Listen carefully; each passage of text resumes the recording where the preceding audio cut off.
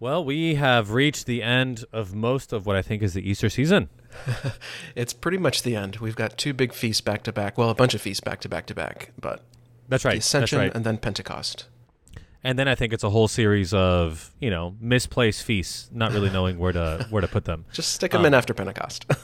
Yeah, yeah. So I think you and I we were just talking before we recorded. We'll finish out this little arc of episodes before our summer break, because you and I we do a lot of traveling over the summer. So we'll do this Ascension recording and then a Pentecost recording, and then we'll call it for a bit. That seem Yeah. all right? Yeah. Yeah. Do I what think you we'll gotta finish. do. Yeah, we'll finish out the Easter season with Pentecost next week, and then we'll take a couple months break because I am relocating again. Going back to the degree. Yeah, I'm gonna go back to school, and so it would be interesting to look back over the course of this these couple of years that we've been recording, and like draw it out on a map of like where we've been, over the Yeah, course of it it's all. been all over. Yeah, I think we started this when you were in Berkeley still, That's right. That's right. And then I've And- been lots of places since then. right? I think you were in Canada. Yeah, I was in Toronto, and so I was starting in Toronto, and then we moved from there and here and everywhere. Yeah, so this week we're on the Ascension, and right out of the gate, I just have a quick question for you. I'm reading these readings, and I'm thinking to myself, not to wade into the waters of like, Thursday versus Sunday. Like, that's not that interesting to me. What's interesting to me is that Jesus ascended on the 40th day, and so 40 days after Easter would be that Thursday, which we now transfer to Sunday. But my question is actually about Pentecost. So Pentecost happens 10 days after the Ascension. Is that right? Yeah. I guess. Yeah, I guess like liturgically I know it does, but like is that what happened in the book of Acts? Was it 10? I wonder if it says that. Like 10 days later, the Spirit came down in a fiery blast. I don't know. I just think it's kind of interesting that it's 50 days for Pentecost, even in the name, Yeah, I have no idea. I guess we'll find out next week when we record. Indeed, indeed. One of the things I was going to mention as we start this recording, I've been very interested in how the readings, even at Daily Mass, and starting with the Gospel for the Sixth Sunday, which we preached, I find it very like illuminating and also easy to latch onto the constant references to the Holy Spirit this early on before Pentecost. I like how the liturgy is preparing us for Pentecost by mentioning the Advocate with regularity. We had the Sunday on the sixth Sunday where there's a conversation around peace, which is what I hinged my homily around. But it was the Advocate will come, and he, the peace that I bring, comes with the Advocate. And then you also had that in the readings for the Ascension is that, he gave instructions through the Holy Spirit, and then he said that we should go and baptize with the Holy Spirit. And then, you will receive power in the Holy Spirit. So the first reading is consistently reminding us of the Holy Spirit's presence and power. And then again, too, in the gospel. So anyway, so like the Holy Spirit being a pervasive image here or, character in these stories or, presence in the mystery, even well before Pentecost. Yeah. Yeah. No, and I think there's an important, just as when we approach Christmas and Easter, we can't forget the beginning with the end. I think there's an important circularity of it, I guess. Yeah. Unity, maybe is a better way to put that to all of this. Right. So good. So yeah. So maybe just really quick, a quick note on the sixth Sunday. I did take some inspiration about the Advocate, about the Holy Spirit coming, and I thought about preaching on the fruits of the Spirit with because there was the mentioning of peace and joy in the gospel. But instead, I just did a whole homily about peace. I was surprised that that's what ended up happening. But we were talking at length last week about not as the world gives peace do I bring it. And so I built my whole homily around that, about the difference between like the peace that the world brings is the absence of violence, the absence of war, but that the peace that the Christ brings that you see on display in the early church is that they were of one mind and heart. And so talking about how that unity is what peace looks like. Yeah, no, I like that. And that was something that I was praying about a lot yesterday, is this idea of it's not the same, this peace. What we want to say, what we want to call as peace is very worldly. Stop wars, for example. There's wars going on all over the world right now. And that is that is peace. Okay, don't get me wrong, but I think it always comes back to this question of what separates us from why Christianity if that's all that there is to it? It has to be something deeper. Right. Right. Yeah. So if the most that we can hope for is that we're not going to kill each other, I mean, that's a pretty low bar, you know. Yeah. Yeah, so no, that was good. And so what just to dovetail into the ascension, the way that I ended my homily on the Sixth Sunday was to speak that we're not strangers to each other, but that what the peace that Christ brings is the peace of being brothers under one Father. And so we belong to one family, and that's what it means to be of one mind and heart, is that we share a common Father. And so brothers don't wage war against each other, and brothers actually are of one mind and heart, and they bring the reign of the Father to earth. And so thinking about the familial dimension here, that Christ came to establish a church, which is the body of Christ, the family of God, thinking about that to set up, the readings for Pentecost in a couple weeks. I don't know how the ascension is going to fit into that idea, but it was helpful for me in thinking about peace in the church, that the early church was at peace precisely because everyone saw themselves in their common sonship, with God. Yeah, no, I think there is a way to to dovetail. I'm distracted right now. I'm pulling up the Ascension preface because I think there's a link there. So it says, mediator between God and man, judge of the world and Lord of hosts. He ascended not to distance himself from our lowly state, but that we, his members, might be confident of following where he, our head and founder, has gone before. So I think there's this really beautiful way of incorporating us into the body. Yeah. The body of Christ, the church. Yeah, that's right. And not just being like, because we say that all the time, we call each other brothers and sisters and sons of God and, blah, blah, blah, blah, blah.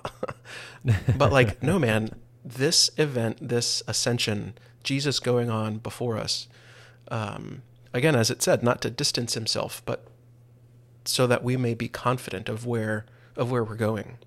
Right. Yeah, that's great. Where our head has gone, so we will follow, as his members. When I hear that, I think of like the eschatological, like he has gone ahead of us, and we'll follow suit eventually. But, a lot of people when they preach on the ascension, like Barron does this a lot, is that Christ is currently in heaven. So it's not just that like we'll go there too, but even his position from heaven in the church is one where like we're united to that as members of the body. So like our head is in heaven, and while we're on earth, and the body is on earth as well, though. The yeah. church. Yeah, that's right. Yeah, I don't know. This stuff gets very like metaphorical a little bit to me. It does. If you'll allow me to get a little nerdy really quickly, there's this really great idea from Tolkien. Surprise, surprise, my favorite. That the elves know exactly what happens when they die. They go back to the halls of Mandos and, blah, blah, blah, blah. Okay, keep going. I told you I was getting nerdy. All right. Go. But for humanity, for men, nobody knew. And that was the great lie of the deceiver, of the one of Sauron, who wanted them to storm the shores of Valinor to take immortality, because that was something that they could control, that they can grasp. And it kind of developed, and that's why they fell and became, whatever. The point is, though, I think there's this really beautiful thing that he's getting at, that there's a fear of the unknown. Not even the elves know what happened to men when they die. Wow.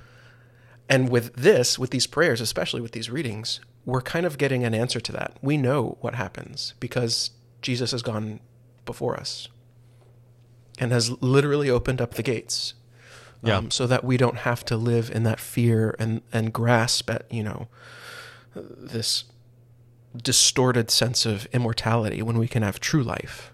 I like that. No, that's good. So like you were saying, so we don't know what, like we have confidence of where Christ has gone before, before us. And so we know what our destiny is. Yeah, and I mean, has gone there before. Yeah. Yeah, we still see a lot of people fearing death as pandemics have raged through the world. There's another one apparently. And so like a lot of people are coming to terms with their own mortality in an alarming way, even Christians. So it's still something that we fear, but I think for me at least, it's telling that it's something that we need not fear, Because Yeah. as St. Paul says, we, as opposed to the pagans, we have hope.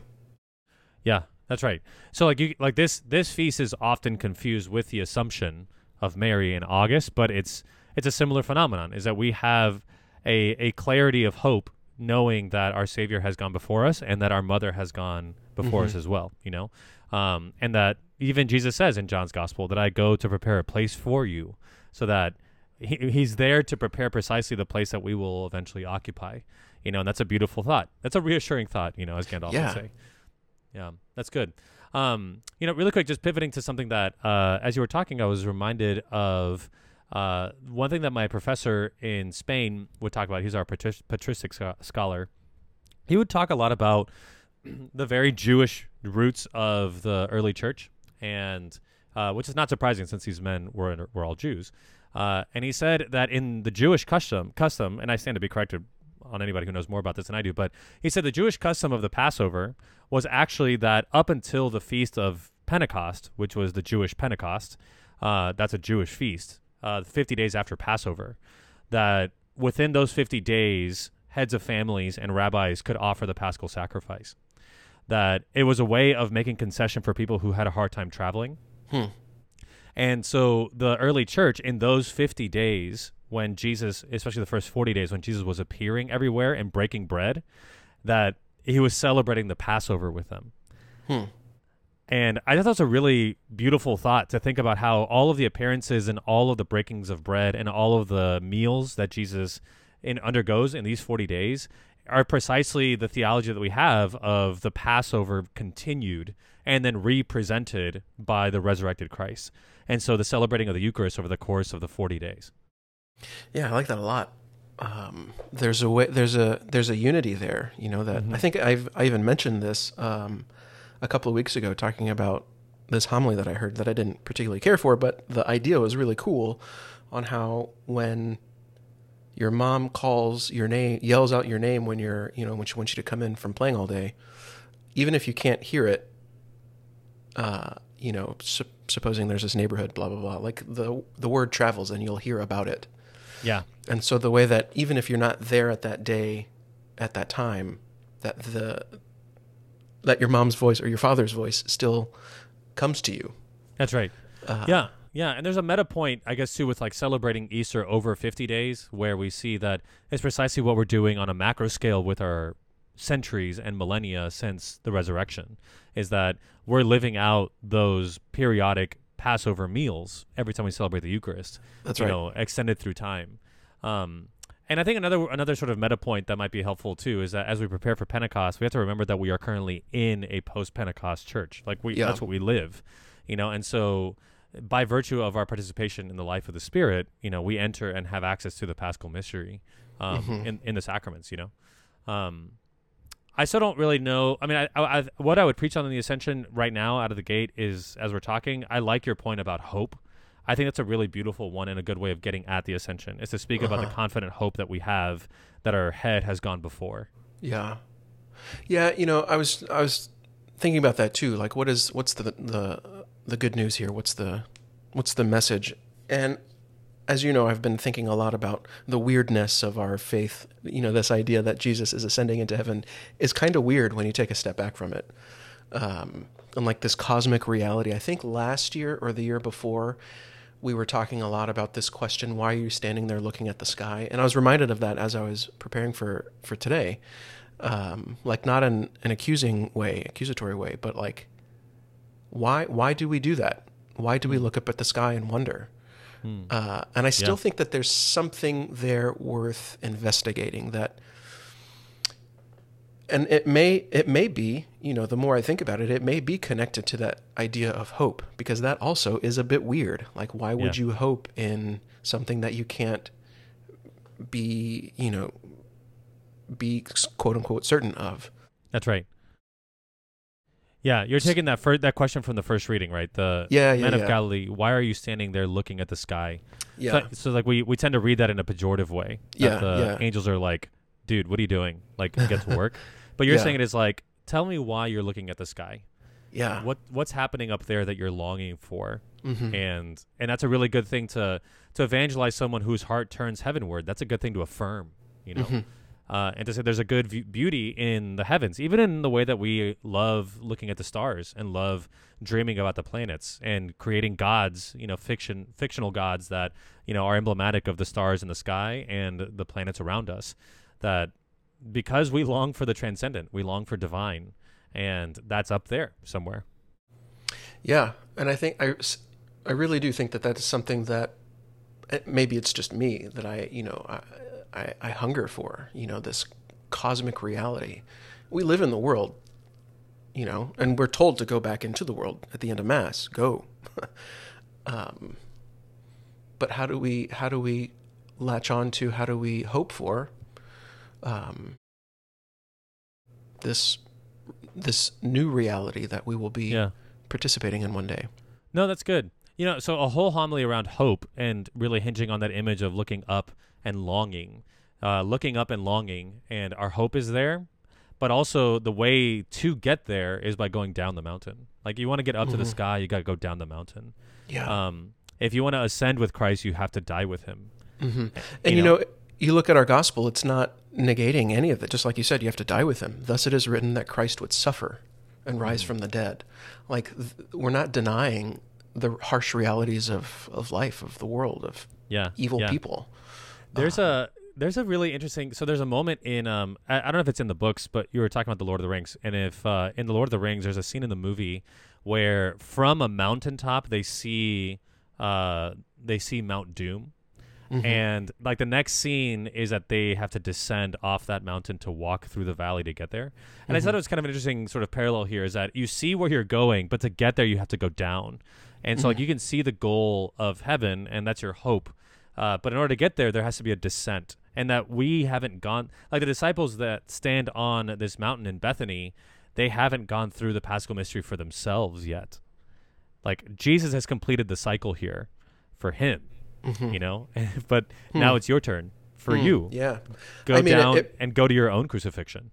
You know, I've never made this connection before, but it's exactly like what he said with baptism, with the washing of the feet. Like, if you don't let me do this for you, then you can't do it yourself, kind of a thing. Yeah. Yeah. Yeah, he completes the whole cycle for himself, you know, finishing off, forging the pattern that we will follow.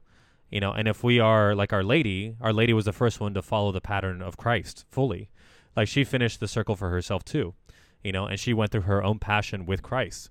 And then she was assumed, you know, just like Christ had his ascension. And so the same thing would happen with us if we were to follow our own Christian hero journey, which is through the descent and then eventually, hopefully, through an ascension. Yeah. Hopefully. Hopefully. So it seems like, and I guess we do kind of go back and forth between this idea that we're preaching the feast instead of the readings. I mean, the readings obviously are informing the feast. Yeah. Well, I think the fact that this line, it's helpful that these are the only two, like, readings, I think, in the scriptures for the Ascension. You know, like, and so, like, I don't know if we know anything else about the Ascension except from these two readings. Yeah. But especially that one line that you honed in on in the first reading, I think, is a helpful way of getting at this anyway. You know. Yeah, and I think especially for liturgies like this, for feasts like this, you know, it is, in a sense, I don't know if I should say this, but it's not catechetical by nature, but it is doing something a little bit different. Yeah. No, that's good. If we want to take something from outside of this really quick, that I often think about this, you know, when we speak about the spiritual exercises with Ignatius, after all of the resurrection appearances, even the appearances that that Jesus makes to Paul, which Ignatius has us reflect on, only after all of those, out of chronological order, he has us reflect on the Ascension. And so he puts the Ascension at the very end, even though chronologically it happens before the appearance to Paul.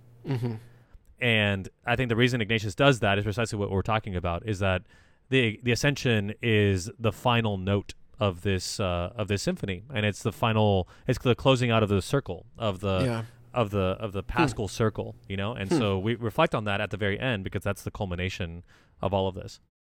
Yeah, I like that. I like that a lot. So yeah, that'd be my parting thought. How about you? Nothing. Go pray. Well, good. All right, man. Till next time. All right, pal.